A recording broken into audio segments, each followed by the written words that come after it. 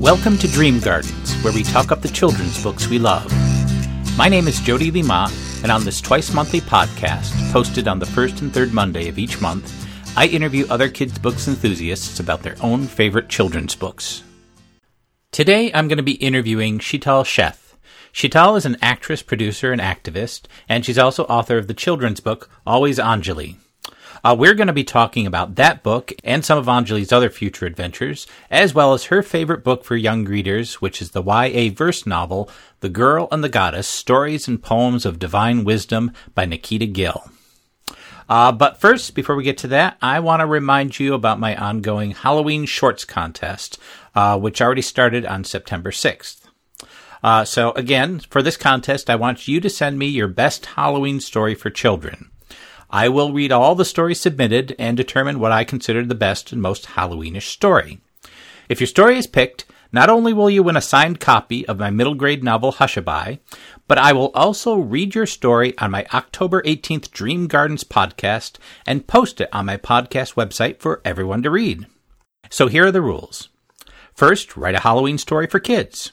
The story can be scary or funny or sad or sweet or silly or all of those at the same time. Whatever tone you want to take, it should have something to do with Halloween, and it should be something you could read to kids. I don't have a specific age range in mind, so write your story with whatever younger audience you would like to reach.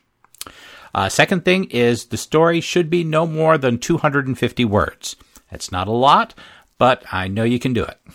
Third, submit the story on my contact page on my podcast website, jleemott.com. You should include your name and email in the appropriate fields. In the subject field, just type Halloween Shorts and then copy your story along with the story title in the message field. Number 4, the deadline for submissions is October 9th, 2021 at 12 a.m. midnight Eastern Time. And the winner will be announced on my podcast on October 18th this year at 10 a.m. Eastern, as well as on Twitter. I will contact the winner in advance of that date to let them know and to request an address to send out that signed copy of Hushabye. Now, if you have any questions about any of this, the best way to reach me is to send me a direct message through my Twitter account, which is at DreamGardensJLM. Now, if you didn't catch everything I just said, you can just go to my website, jleemott.com, and there is a page with all the instructions. And I'm also posting the contest instructions on my author page as well, jodyleemott.com. And once again, I'm looking forward to all of your spooky stories.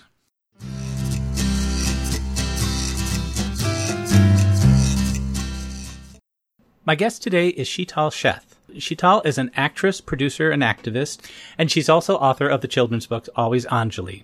Her latest book is another adventure with Anjali called Bravo Anjali, which will be available on September 21st. You can find information about Sheetal at sheetalsheth.com.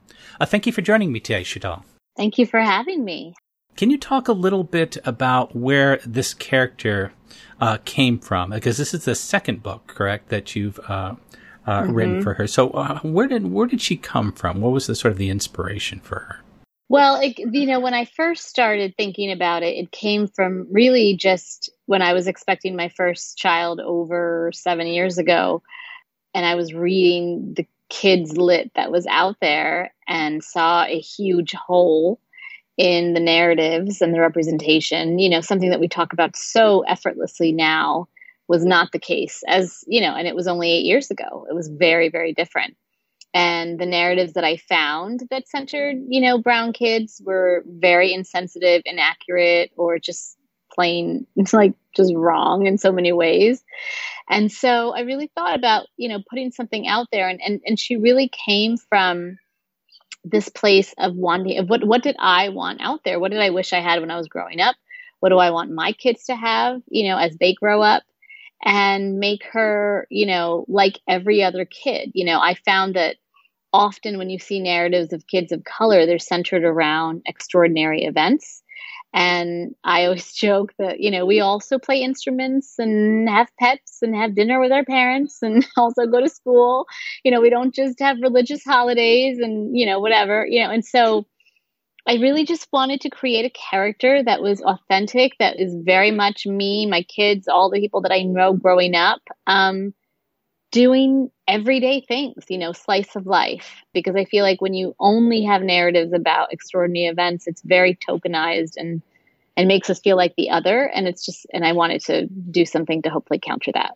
I've read the latest book, Bravo Anjali, which I enjoyed. Oh, good. Yeah, I enjoyed it very much. Now, I haven't read the first book yet. Can you talk a little bit first? How do we meet her first? What happens to her in that first book? Right. So we meet her on her birthday when she's turning 7, and she's super excited. She finally gets the bike that she's wanted. And her and her best friends go to the school carnival, and they want to get matching license plates for their bikes. And her friends find their names very easily. And of course, Anjali can't. And not only that she can't, she gets made fun of for it and bullied in the moment. And so she goes home and demands to change her name, tells her parents that she hates her name, wants nothing to do with it. It's only just been something that's been holding her back her whole life. Bursts into tears, goes to her room when her parents say that you're not changing your name. And then her mom comes and talks to her and tells her what her name means, why they gave her name. To be different is to be marvelous is a quote from the book that her mom tells her. And Anjali kind of is like, yeah. And then, in the night, she wakes up and has her own kind of epiphany. And you see her working, and you see this. She's creating her own license plate. And she gets to school, and she meets her friends who they also had made her one, just like theirs. And they kind of hold them side by side. And Anjali and everybody realizes actually the one that Anjali made that is like nobody else's, that reflects who she is, that is so unique, is so much cooler. Like, why would you want something that everybody else has? and so she's kind of has so much joy in the moment. And then she runs into the bully after, who again starts making fun of her. And finally, in that moment, she has the courage to stand up to him for the first time and says, I'm not going to give too much away, but you'll see what she says in the book. And then you see her kind of piecing out, living the rest of her life, which she has so much to look forward to, and vows to always be Anjali. So that's why the title is Always Anjali. It's one of those stories that's simple. It seems like a small thing, but these are like very big moments in a child's life. Oh my God, so much. I mean, the thing, when it comes to someone's name, and it's something that I talk about a lot. I mean, I know this when I was growing up. I always knew when the teacher was about to say my name, because there was a pause and that like worried look on their face. And anyone that has a name that's unfamiliar in the world that they're living in because knows that we all relate, and we're often given nicknames that we never asked for. Some of our teachers still never learned how to pronounce our names properly. And it's such a small and huge thing for a child to feel valued and seen. Like, take the time to say the names correctly and ask them how they want to be identified. I mean, all these things, there's studies about this, about what it does to kids when they don't have that, and so that it's so important.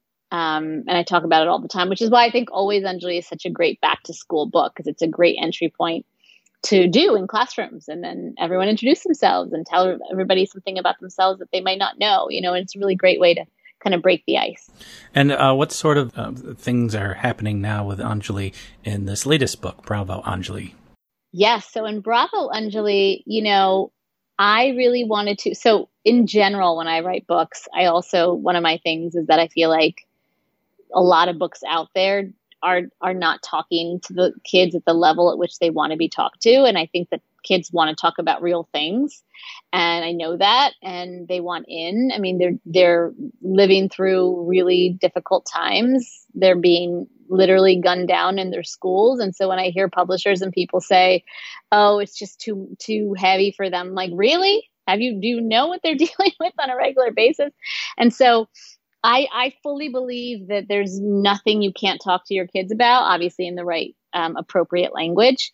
And so I like to find ways to layer in larger kind of themes within kind of an accessible, fun book. And so in this book, Anjali deals with being the only girl in the room. And it really came from me. I had a different book in mind when we knew the book did so well. We wanted to do a series, and I had a different idea. But then I was living through the height of the Me Too movement, and I was seeing what was happening during the 2016 election with Hillary Clinton and Donald Trump. And I kept thinking, that we've got to get to our kids early. We cannot have more Brett Kavanaughs in the world. We cannot have people who don't know how to handle these things. And so I thought, is there a way to do this in kids speak? And so that's where Bravo, and I changed everything. And I knew, I always put Easter eggs in the book. And at the end of the first book, Anjali is playing the tabla, which is a traditionally male-dominated instrument. And I thought, that's it. And so that was my entry point. I said, she's going to play the tabla. She's going to be the only girl in the class, which is highly likely. She will be the best.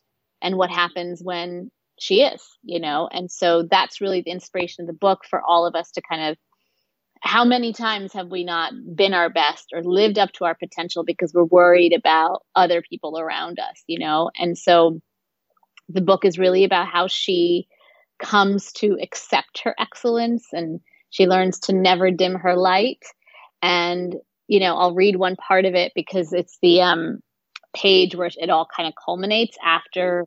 So she starts to mess up on purpose because she doesn't like that the boys are kind of teasing her about being so good. And then there's a contest, and she has to decide if she's going to be in it and do her best.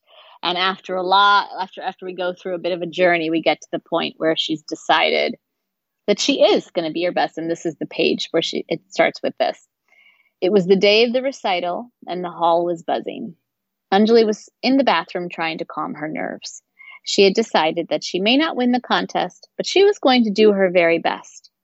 She thought about the first time she ever saw someone playing tabla. His hands and the beautiful sounds he was creating had mesmerized her so much, she had come home and made her own tabla set out of old yogurt containers. She wasn't going to let anyone make her feel bad for being good at something, especially something she loved as much as tabla. She had dreamed of a moment like this. She reviewed the compositions in her mind and looked at herself in the mirror. I can do this. And so that's the part in the book where she kind of shifts and realizes that she should never dim her light. And, I'm sure you can imagine what happens for those who haven't read the book. Well, it's interesting. I don't want to say how the book ends, but there's one little bit at the end where there's another little girl who shows up and becomes inspired basically by this story. And I thought that was very nice. So it's a sort of an idea that this is something that will continue on with others as well. Sort of it's just the start of a story rather than just the end of the story. Yes. And I think that's it. Anjali says, it's not going to give away too much, but at the end of the book, she does say, we can do anything we want, little one, anything at all. And as simple as those words are, the fact of the matter is that's not what most people feel, especially young girls, and so it's something really profound in a lot of people's lives. And so I think we could never say it enough. When you first started writing a children's book, did you feel like, was it a daunting process, or did it feel just sort of come naturally to you? Or what was that first experience like when you decided you were going to write children's books? Well, it was daunting. I didn't know where this would take me. I knew that I wanted to put something out there. I am a storyteller. I really think of myself as someone who tells stories. I've been an actress for over 20 years, a producer. And so I do kind of live in that world, but obviously writing children's books is its own medium. But that being said, it's not completely out of the blue. I have been working with children and have a minor in education, like literally my whole life, and have done so many programs where I'm teaching, creating curriculums. I mean, literally since I was like 7 years old. And continue to do so. So I know kids, I really do. And I know the world. And so it was really about, honestly, revising. The hardest part for me is getting that first draft out because it's always so bad. And then just knowing that's part of the process. And, for Always Anjali, my very first book, I didn't even share it with anyone for probably a year. because I wasn't even sure I wanted to. And I was like, I don't know if it's good.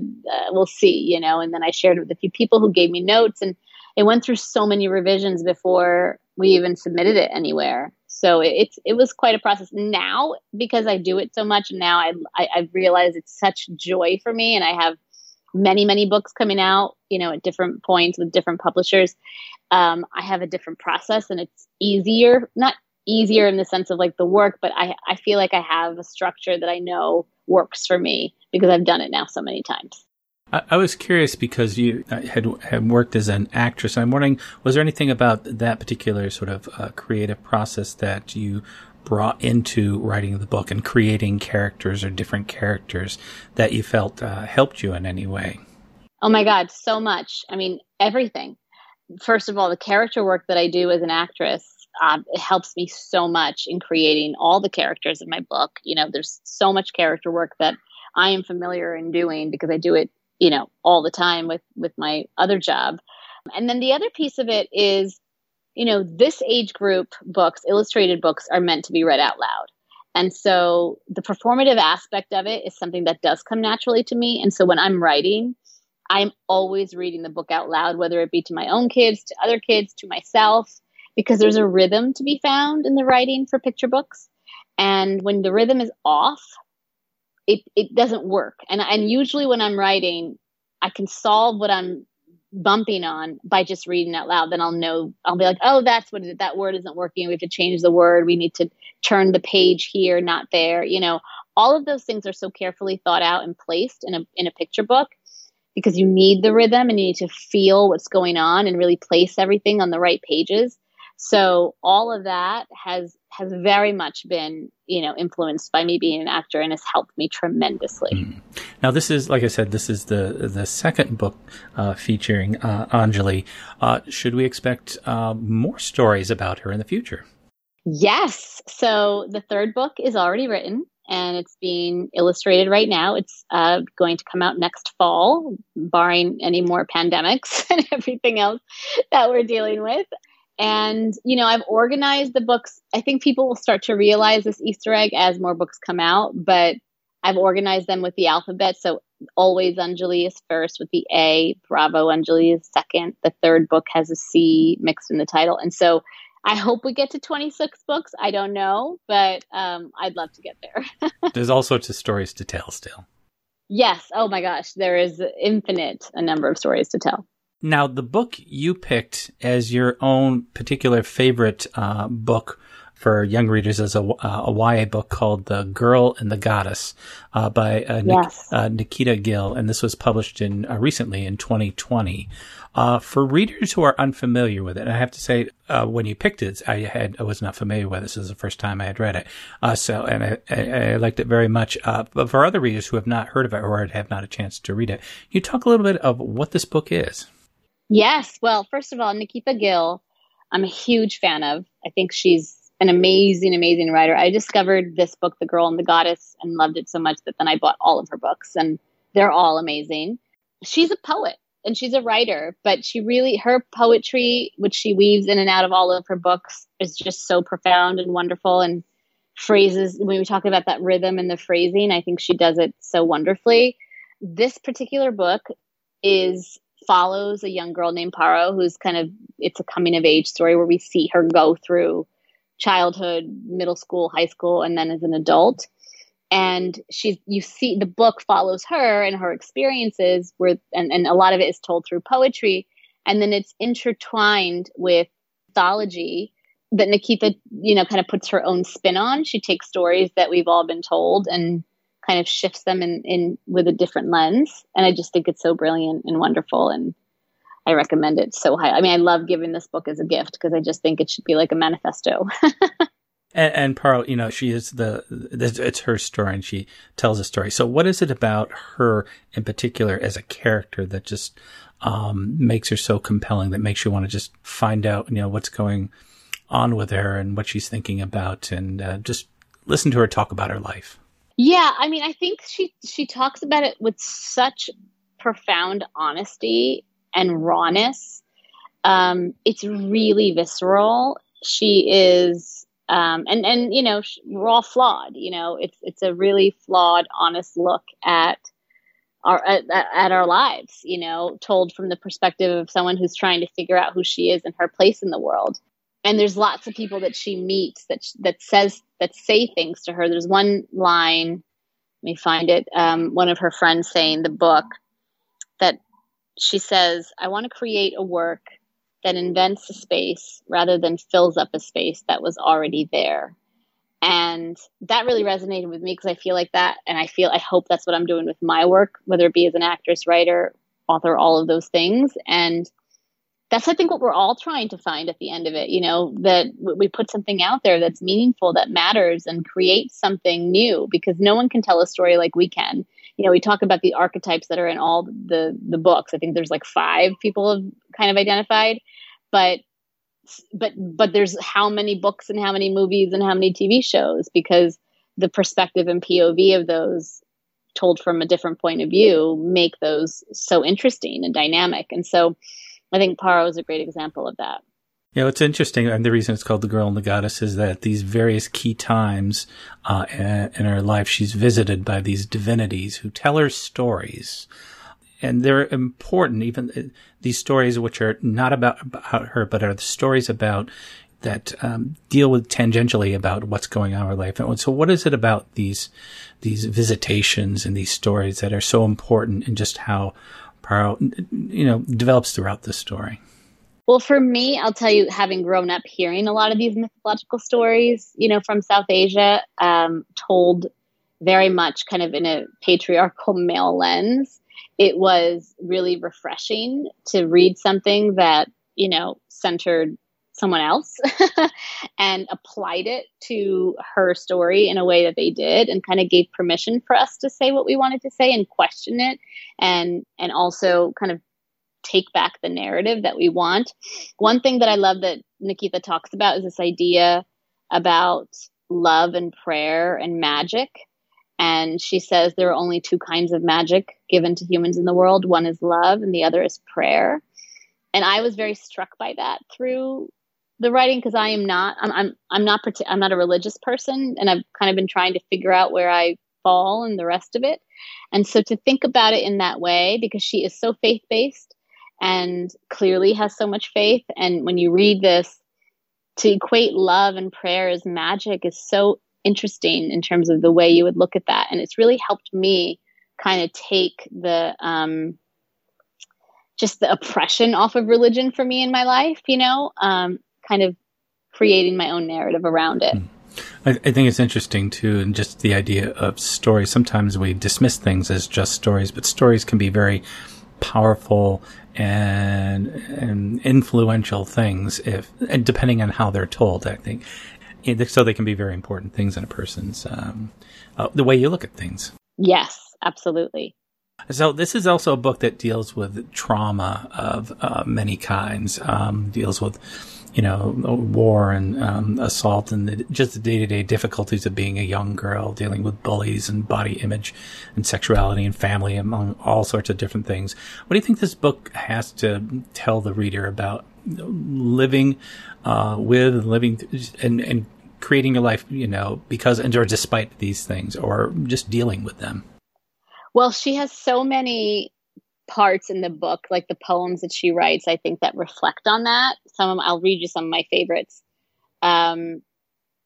Events like these are the sparks that turn girls from forgotten festivals into wildfires and fireworks. Another one, rage is an ancient gift, passed down from goddess to woman, but wielding it well is a talent few are given. If I do not control it, it will come at the cost of everyone I love, but to learn to carry it with grace will only be once I tame my own fire's roar. And I think there's just so much to take from those, in the sense of, I think often the narrative that's told, especially to women, not that we're the only ones who experience trauma, but there's very much this idea of like, we have a place in our world, and, don't be a victim, don't complain too much, and it's like, we deal with so much on a regular basis that if you're not a woman, you'll never understand. I constantly tell my husband, like, when we leave our apartment our experience in the world is completely different just because of our gender, and we could say that for so many other groups as well, people who are dealing with, who are traditionally marginalized. And so the feelings that we have about it, she gives permission to feel what we want to feel, and be angry if we want to be angry, and so we have every right to be. And I think that's so exciting, and that gives you so much freedom. And I think it's healthier, frankly. So I was really, it all very much resonated with me. It's okay to have feelings about things, no matter what those feelings are. Which, by the way, even in Anjali, in Bravo Anjali, in all the books, like Anjali also has very big feelings.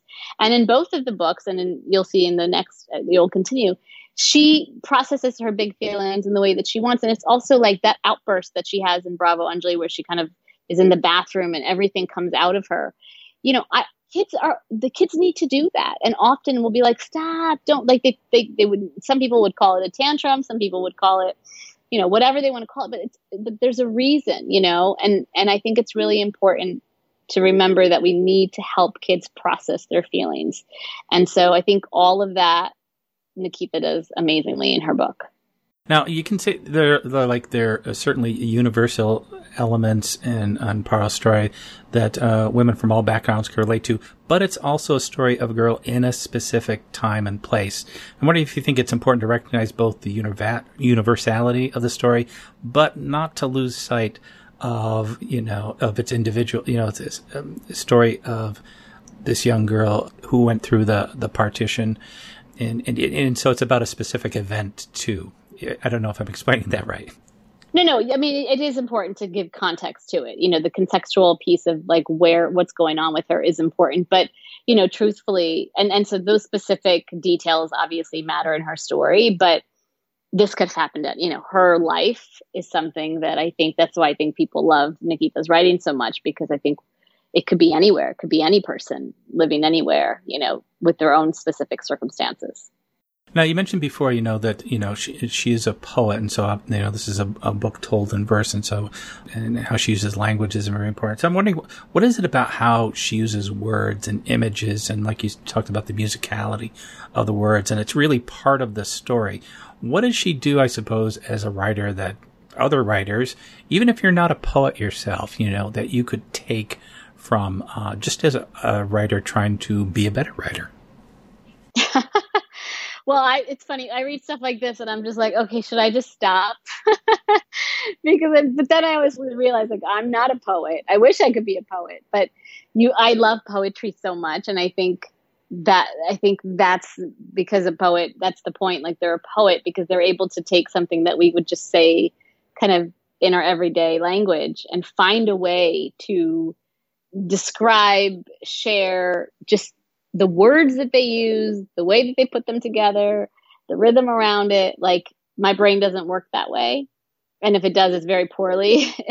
And so, but her way of kind of phrasing and taking words that have meant one thing to me my whole life, but then she finds whole new meaning or a point of view around it, is what I think really strikes me the most. I would say that for children's books writers, in particular, writers of picture books, I think get closer to the idea of writing in poetry just because you're trying to tell a story in a very compact form, and so every word really counts, and so you have to really think about, do I need to say this or this? You're trying to say as much as possible in as few as words possible. So it's almost like poetry.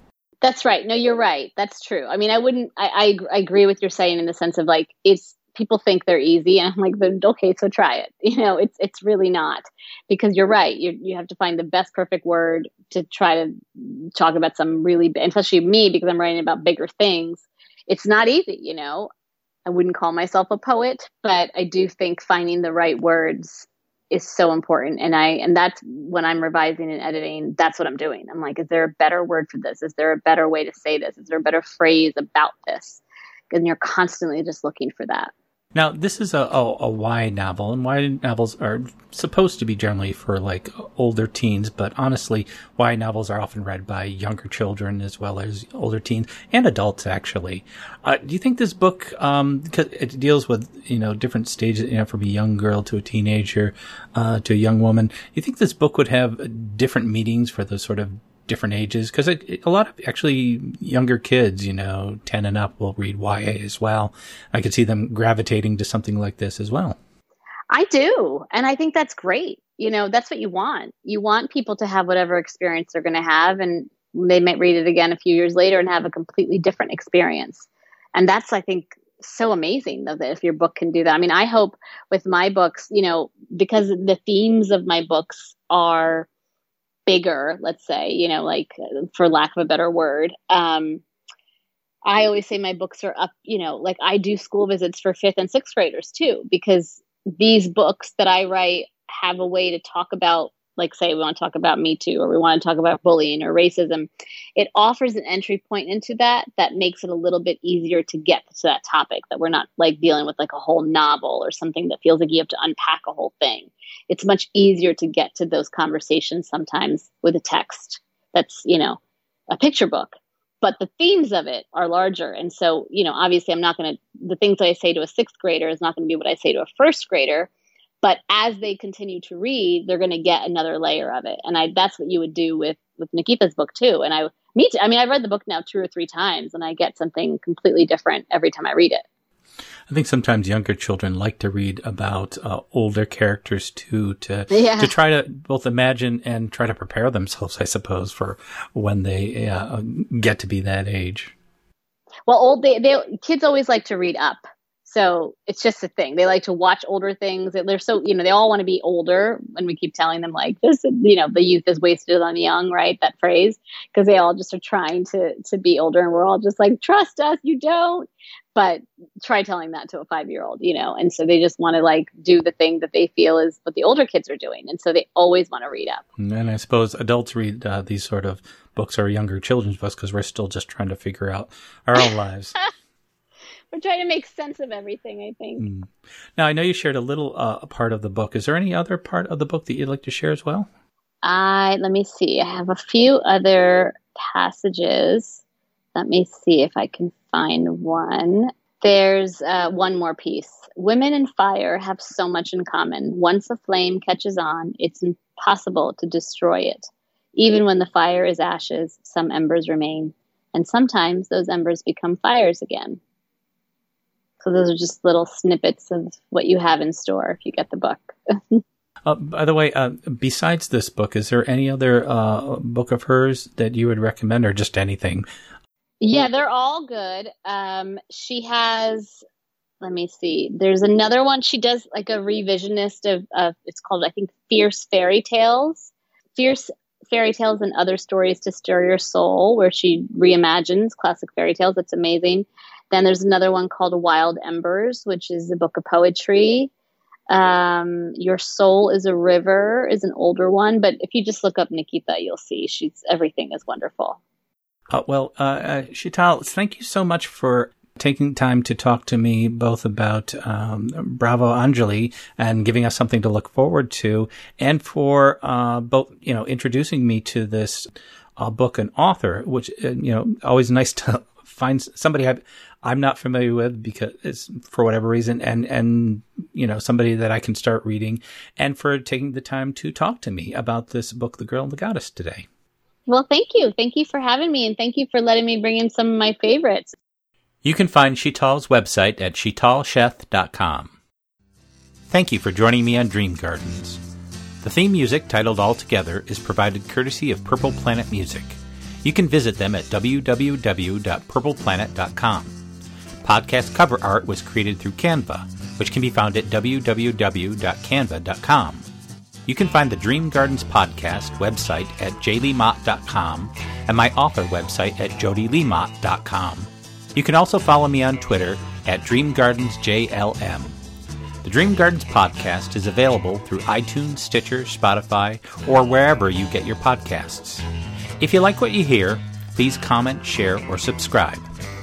And until next time, keep dreaming, keep growing, and keep reading.